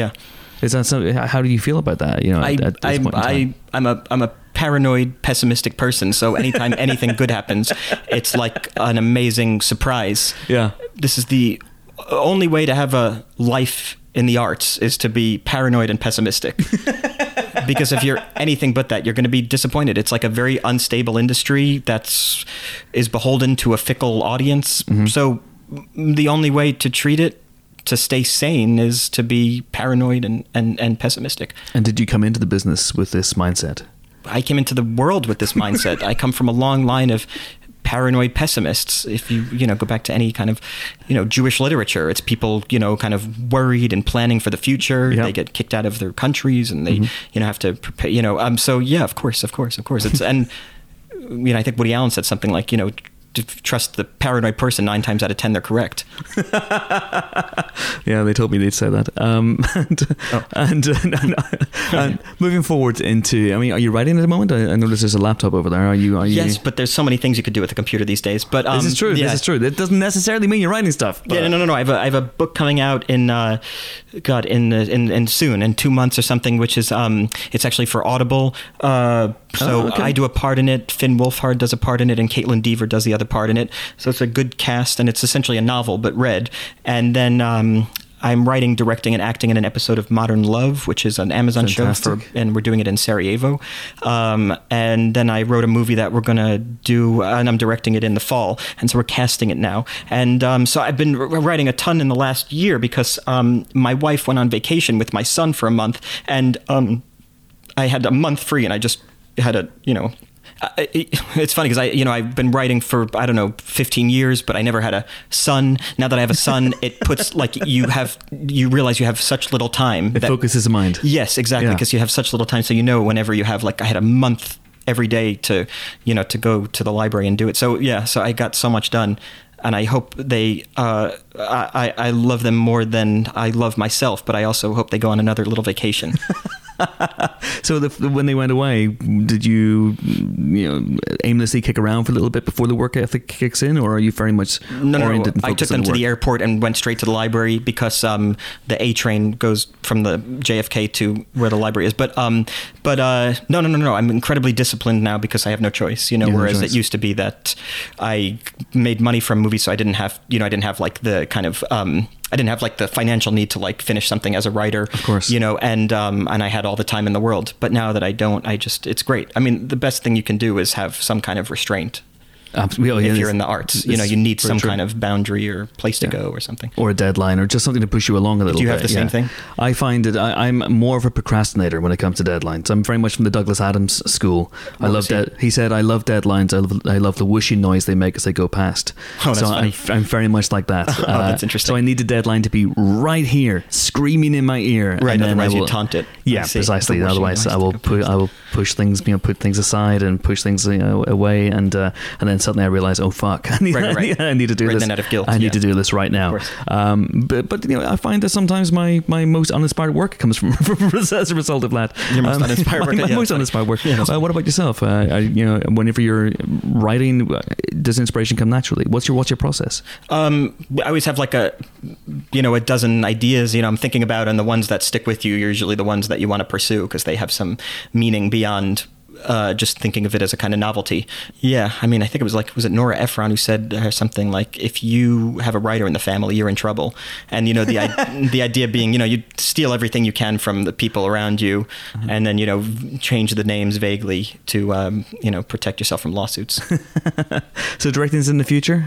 Yeah, so I'll finally do a movie this year. And I've spent the last decade really avoiding watching all movies because it just made me kind of self-conscious, even movies I'm not in, but especially movies I am in. And so I spent the last 2 weeks watching stuff, and there's some good Titanic. Did you see this? I've seen Titanic. Yeah, this ship sinks. And it does. Still a movie after that, so it's amazing. I'm like a person who was in a cryogenically frozen and just came out of the tank and seeing all these things that I've missed. And Gone with the Wind, did you see that? He loves her, but she doesn't like him. Yeah. So they go with the wind. Yeah, it all happens in that movie. That's amazing. A long movie. Titanic's a long movie, Jesse. You telling me that your movie is an epic? No. Yeah, that's funny that the movies that last with us are the ones that last the longest. Yeah. I saw The Parasite last week. Oh yeah, that's good, isn't it? They did a great job with that. That's fantastic. Yeah, so are you brilliant? Does this make you slightly nervous when you're watching movies they're up here in terms of the pantheon? I know, you're exactly of right. cinema, yeah. And then you go, well, maybe I shouldn't go near this movie, or you can attack it. Do you feel inspired by journalism that is bad because you feel at least I'll be better than that, or journalism that's great because you think it's something? No, if I read journalism that's great, I think I can never do that. So I only watch things that are worse. I only watch things that are terrible. I only read people who are awful. Really? Yes, I can understand that. There's one scene I wanted to ask you about from Double Tap, which is a really fun scene where Luke Wilson and Thomas Middleditch turn up. Mm-hmm. And I spoke to Rhett and Paul recently for the magazine, and they were saying there was a lot of improvisation. That whenever Thomas Middleditch turns up, that he goes off on one. Brilliant. Yeah, absolutely brilliant. I mean, I knew he was because he is part of my favorite.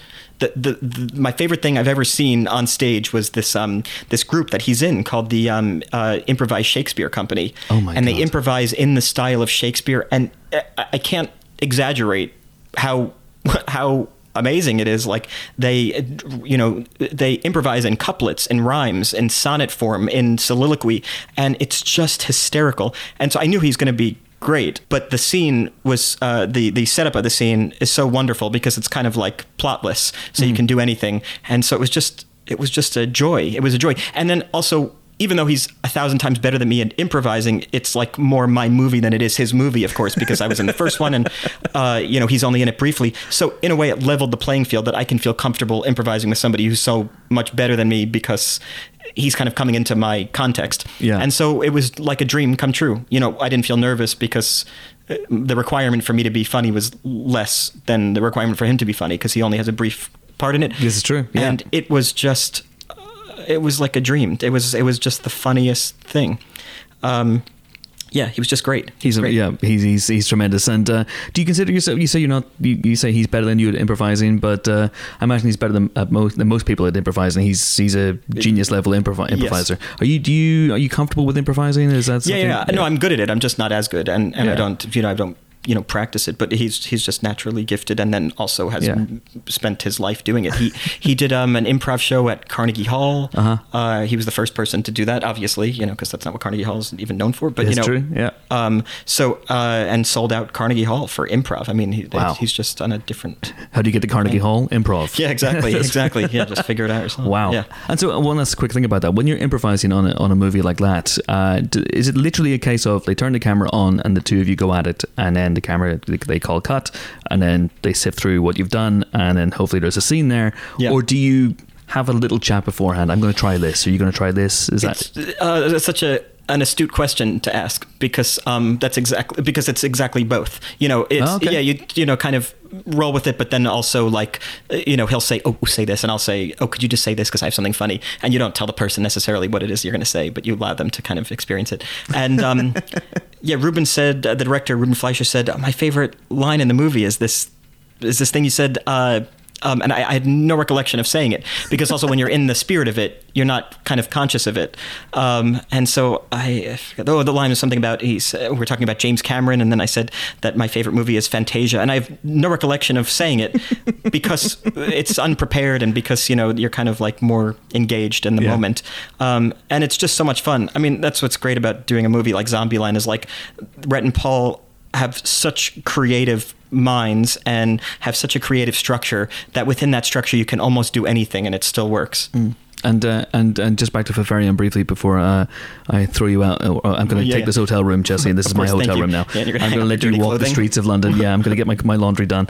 I'm going to have some room service. It's going to be fine. All on the Eisenberg account. It's all good. And this movie is very claustrophobic. The house is a prison for yourself and Imogen Poots' characters. And did it feel like that on set? Did the director Lorcan, did he want it to feel as tight and as claustrophobic as possible? Yeah, I mean, the truth is anytime you're filming in like a sound stage, it feels really claustrophobic. So sound stages are where they, do any movie where they have to kind of control the lighting and the sound, obviously, and the time of day. Mm-hmm. And so you're stuck in these, soundproof warehouses where there's no windows, of course, because they need to control the light, where there's no, windows or air. And so...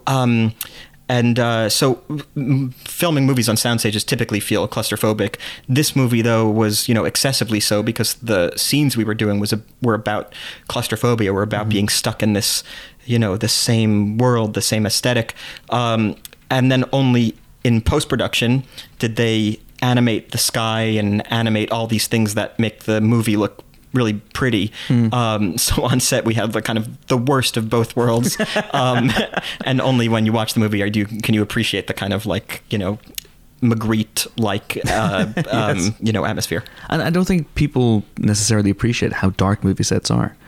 That's a very good lighting. Point. So you visit a lot of sets. I visited a lot of sets, and is that what strikes you? It's so pitch black and it's so bleak until you get onto set, and then that's where all the life and that's where all the light is concentrated. Everything else around it is it's very easy to nod off. It's very easy to become very, very bored. Time passes really slowly. Yes. On a movie set. Yes, you're not aware of what time of day it is. Mm-hmm. You have to be incredibly quiet, and you're right. Everything is completely dark, so that they can control the lights on the set, and.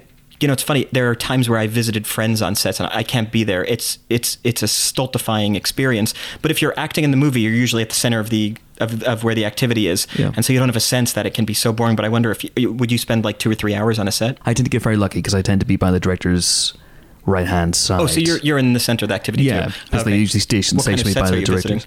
Let me see. Is it like franchisey things that you're supposed to write about? Sometimes. So I was on the set of Justice League, for example, but I'll also do Ben Wheatley's movies or Edgar Wright's movies or Guillermo del Toro's movies. So I get that experience of being stationed next to Guillermo for 2 or 3 days on a movie and just watching him go about his business. It's phenomenal. How often are you surprised by a director's process? Pretty much all the time. Really? Every single director is different. Oh, and it's interesting that you have access to it because they don't know what the other one's doing, but you do. No, they don't, yeah.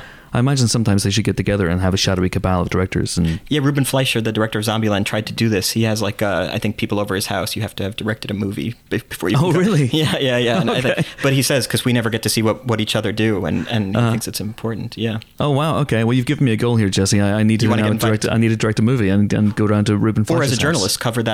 cover that dinner. There you go. Yeah. Absolutely.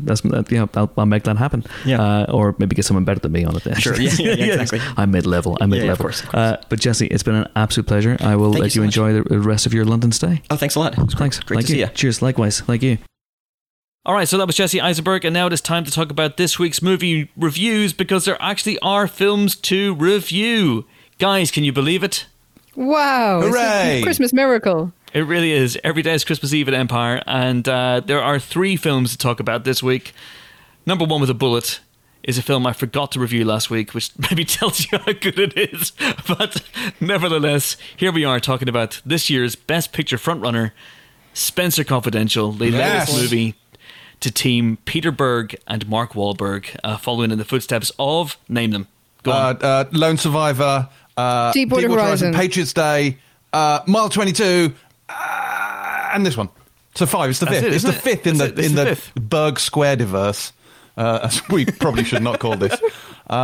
So this is based on, I believe, a series of novels by an author called Robert Parker, and it stars Mark Wahlberg as Spenser, and he's an ex-cop who went to prison for quite frankly beating the shit out of his captain. He's done 5 years in prison. He's just got out, and the day he's released, the captain that he pummeled is murdered, and another cop is framed for the crime. Now, he obviously teams up with an MMA fighter called Hawk, played by Winston Duke, and sets out to solve this mystery and clear the patsy's name. It's not good, really, is it? No. It's terrible. It's terrible. There is no defending this on any level. The only thing I will say for this is that, at the very least, unlike the other Berg and Berg films, like Pal and Pressburger, but Berg and Berg, as we're going to call this. So, unlike the other Berg and Berg films, this is not a film that takes itself seriously. Like we've had, national tragedies, we've had jingoistic war movies. This is one that knows it's stupid. So it has like interstitial titles that come up. Like when he's in prison, it comes up with prison. That's funny. And then there's a thing involving a lobster later. So it has a sense of humour, but it's not funny or, good. Yeah, it feels like a massive throwback to about 1992, maybe somewhere between 1992 and 1994. Yeah, nothing wrong with that. I'm not saying there's anything wrong with that, but I am saying that this feels extremely retro really and does. Weird. It's a very trashy kind of crime film, and you can see the people who are behind. I mean, you can see the ending a mile away. You really can. And God, yeah. It's absolutely ridiculous. I mean, you'll never figure out the person who's a bit dodgy, like from the second they appear on screen. Like that will come as a complete shock to you. But it's got Alan Arkin in it. No, it's not. That would be a little bit too meta for this. But look. It's on Netflix. You don't have to go anywhere. You don't have to get off your ass to watch it. You don't have to pay anything. And I think for all of those reasons, the only thing this costs you is time, precious minutes of life that will leech away during this film's 2-hour running time. I'm going to defend this film. Go on, do it. Bring it. I thought it was perfectly serviceable. Wow, steady. It's damn it. Yeah, I know. I'm sorry, but there's a reason why it's the Best Picture frontrunner, you guys. I don't know. There's something about the easy chemistry that the Bergs have, Wahlberg and Berg, and I really like, for example, Lone Survivor and Deepwater Horizon, and I think they've got something going on as a sort of cut price Wayne and Ford, or cut price Carpenter and Russell, like a bargain basement Carpenter and Russell. But yeah, this entertained me. I was in a foul mood when I watched this, because I watched this immediately after Liverpool exited the Champions League, which happened the day before they stopped football.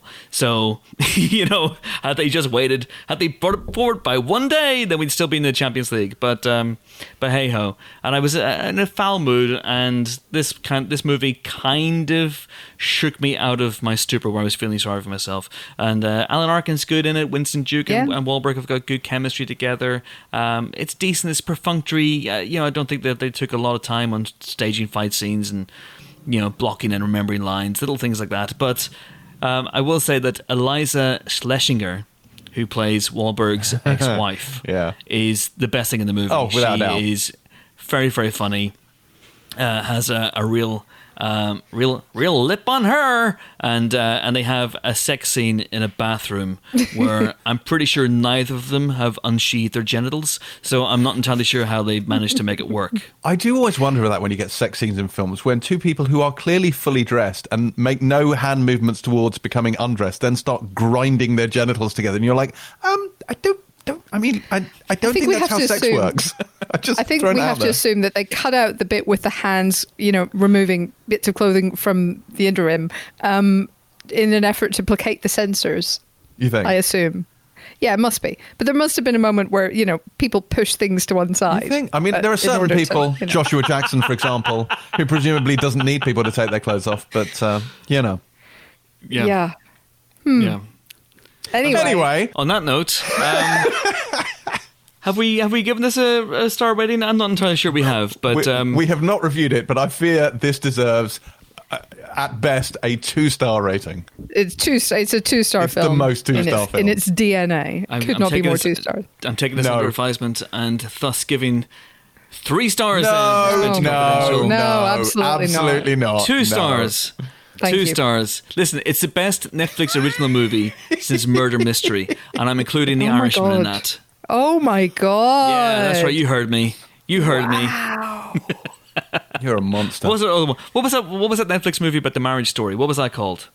Yeah, it's better than that. Bright, I believe. It's better than that. Wow. Yeah. Yeah, take that, Prestige Cinema. Wait. What about A Christmas Prince 3 or whatever we're on? Yeah, that's fair. That's fair. Oh, that one with young Mark Ruffalo. What's that one called? Oh yeah, To All the Boys I've Loved Before, P.S. I Still Love You. Or no, it's they've shortened it, isn't it? To All the Boys, P.S. I Still Love You. That one was cute. We should have talked about that one. That one was cute. We did. You reviewed it. Oh yeah, I did. Hey, carry on. Hooray! All right, so 5 stars down for Spenser Confidential, and next up we have, speaking of master filmmakers, from Peter Berg to Hirokazu Koreeda, the great Japanese director. His latest features Ethan Hawke, no less. And Juliette Binoche as well. And Catherine Deneuve. Yeah, and Catherine Deneuve. Let's not bury the lead. Lots of people. Yeah. Bury the leads.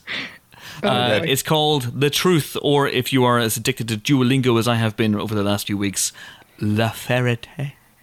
Very good. Mon Dieu. Ouais, c'est la vérité. This is, a story is a strong word, because this is more of a kind of snapshot of a life, I feel like. And Catherine Deneuve plays very much against type as a fabulous French actress, a diva who's been a star for years and has become accustomed to being treated a certain level of with a certain level of respect. Juliette Binoche is her daughter Lumiere, who is a screenwriter in America, and she's married to Ethan Hawke's Hank, who, God bless him, is very sweet and has no clue what's going on because he doesn't seem to speak much French. The whole film's in French, apart from basically his dialogue. And occasionally Binoche will throw him a bone and explain what everyone else is talking about.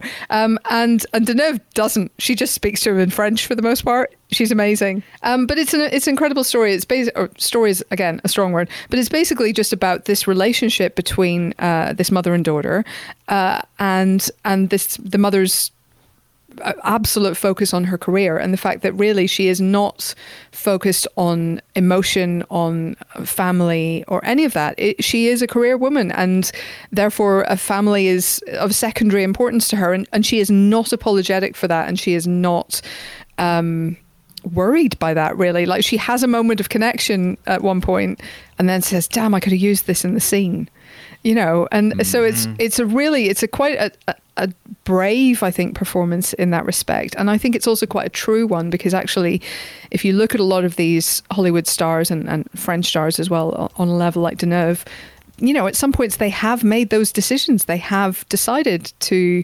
prioritize work over family. And so it's kind of an interesting thing for a film like this to explore, because I think usually it's seen as this cause of deep regrets to people. And, you know, some people mustn't regret it. Some people must be like this. And I think it's really interesting to look at it that way. But I think Koreeda, as you'd expect, just has such a beautiful eye for the moments that sum a character up, and the moments of connection and the moments of disparity, and, you know, the hurt that people cause each other and the joy they give each other. Like, it's beautifully put together in that respect. It's so intense in just portraying these relationships with this level of detail and kind of specificity that they all feel immediately like very real people. And then the relationship between the mother and daughter is kind of played out against the film that Deneuve's character Fabienne is making, which I want to see. It's a kind of a cool film. It's kind of a weird, almost like a rivalry kind of sci-fi movie, or that won't grow old. Interstellar. It's Interstellar a little bit. But yeah, so it's just beautifully constructed, so that provides a real counterpoint and kind of illumination to the main characters' relationships. Yeah, he's got loads of emotional intelligence. I think you're right. He has an incredible eye for, you know, the interaction and the interplay between people, and how they push each other's buttons, and, you know, how people mask hurt. And the passive aggression in here that gets weaponized at points is extraordinary. But it's just lovely seeing that she's written this autobiography, and it's just her daughter looks at this and sees fiction. Like, this is not my childhood. This was not my life. And she's maddeningly unrepentant about it. But yeah, their relationship is beautifully rendered in this. I really like this. It was great. Yeah, really good. And we gave this 4 stars. 4 stars. 4 Bloody stars. Hell. 4 stars for La Vérité. That's 1 star more or less than Spenser Confidential. Yeah. Or 2 stars more if you use our double the stars. Our Earth maths. Really? I mean, are we really going to go down that route, Helen? Are we really going to go down that route of giving Spenser Confidential? You'll have egg in your face when it wins Best Picture next year. That's all I'm going to say. I mean, as long as I still have eggs next year and we haven't run out of food entirely, that'll be lovely. Good point. The Truth is available on Curzon Home Cinema. So if you go on to Curzon Home Cinema, you subscribe to that as well. Mubi is also available, but I don't think it's on Mubi. I think it's on Curzon Home Cinema. You will be able to find The Truth. That's also where you'll find Dogs Don't Wear Pants, which is a Finnish movie. I'm afraid that none of us have seen this week, but it is available for you to watch as of today on Curzon Home Cinema. But it is a film about a cardiac surgeon who goes to a piercing parlour with his teenage daughter and finds out there's an unexpected way to visit his late wife, who died 10 years earlier, through near-death experiences provided by a dominatrix. So it's very interesting indeed. Our Ian Freer saw it and he gave it 4 stars. He said, it makes 50 Shades of Grey look like kindergarten. A funny, provocative and strangely moving treat. The safe word is excellent. Oh, good stuff, Ian Freer. And if I have time over this weekend, shot in glowing neon and shiny latex, the BDSM scenes don't hold back. Brackets, licking boots, golden showers, candles on back. Well, that's my weekend plan sorted. Dogs Don't Wear Pants, 4 stars for that indeed. And we'll be reviewing more stuff next week. Dogs don't wear pants, and when we're recording this podcast, neither do we. Oh my god! Next week, as of next week, free and swinging. That's all I'm going to say. I've asked you so many times to wear pants. That's the beauty of this situation. You have to take silver linings where you can find them, Helen. I've said in the podcast for years, I don't wear trousers whilst recording the podcast, and that has been a lie. But as of next week, oh yes, it's boxer short central. Oh dear. Dr. Kenneth Noisewater and the Octagon have to feel the breeze. Anyway, that's enough of that. Anyway, all good, all good. Because that is it for this week's very experimental, recorded at home digital weirdness, COVID-19 attacking us at all junctures, Empire podcast. Join us next week, fingers crossed, for more film-related fun. We'll be talking about stuff. Doing things. We will. It's true.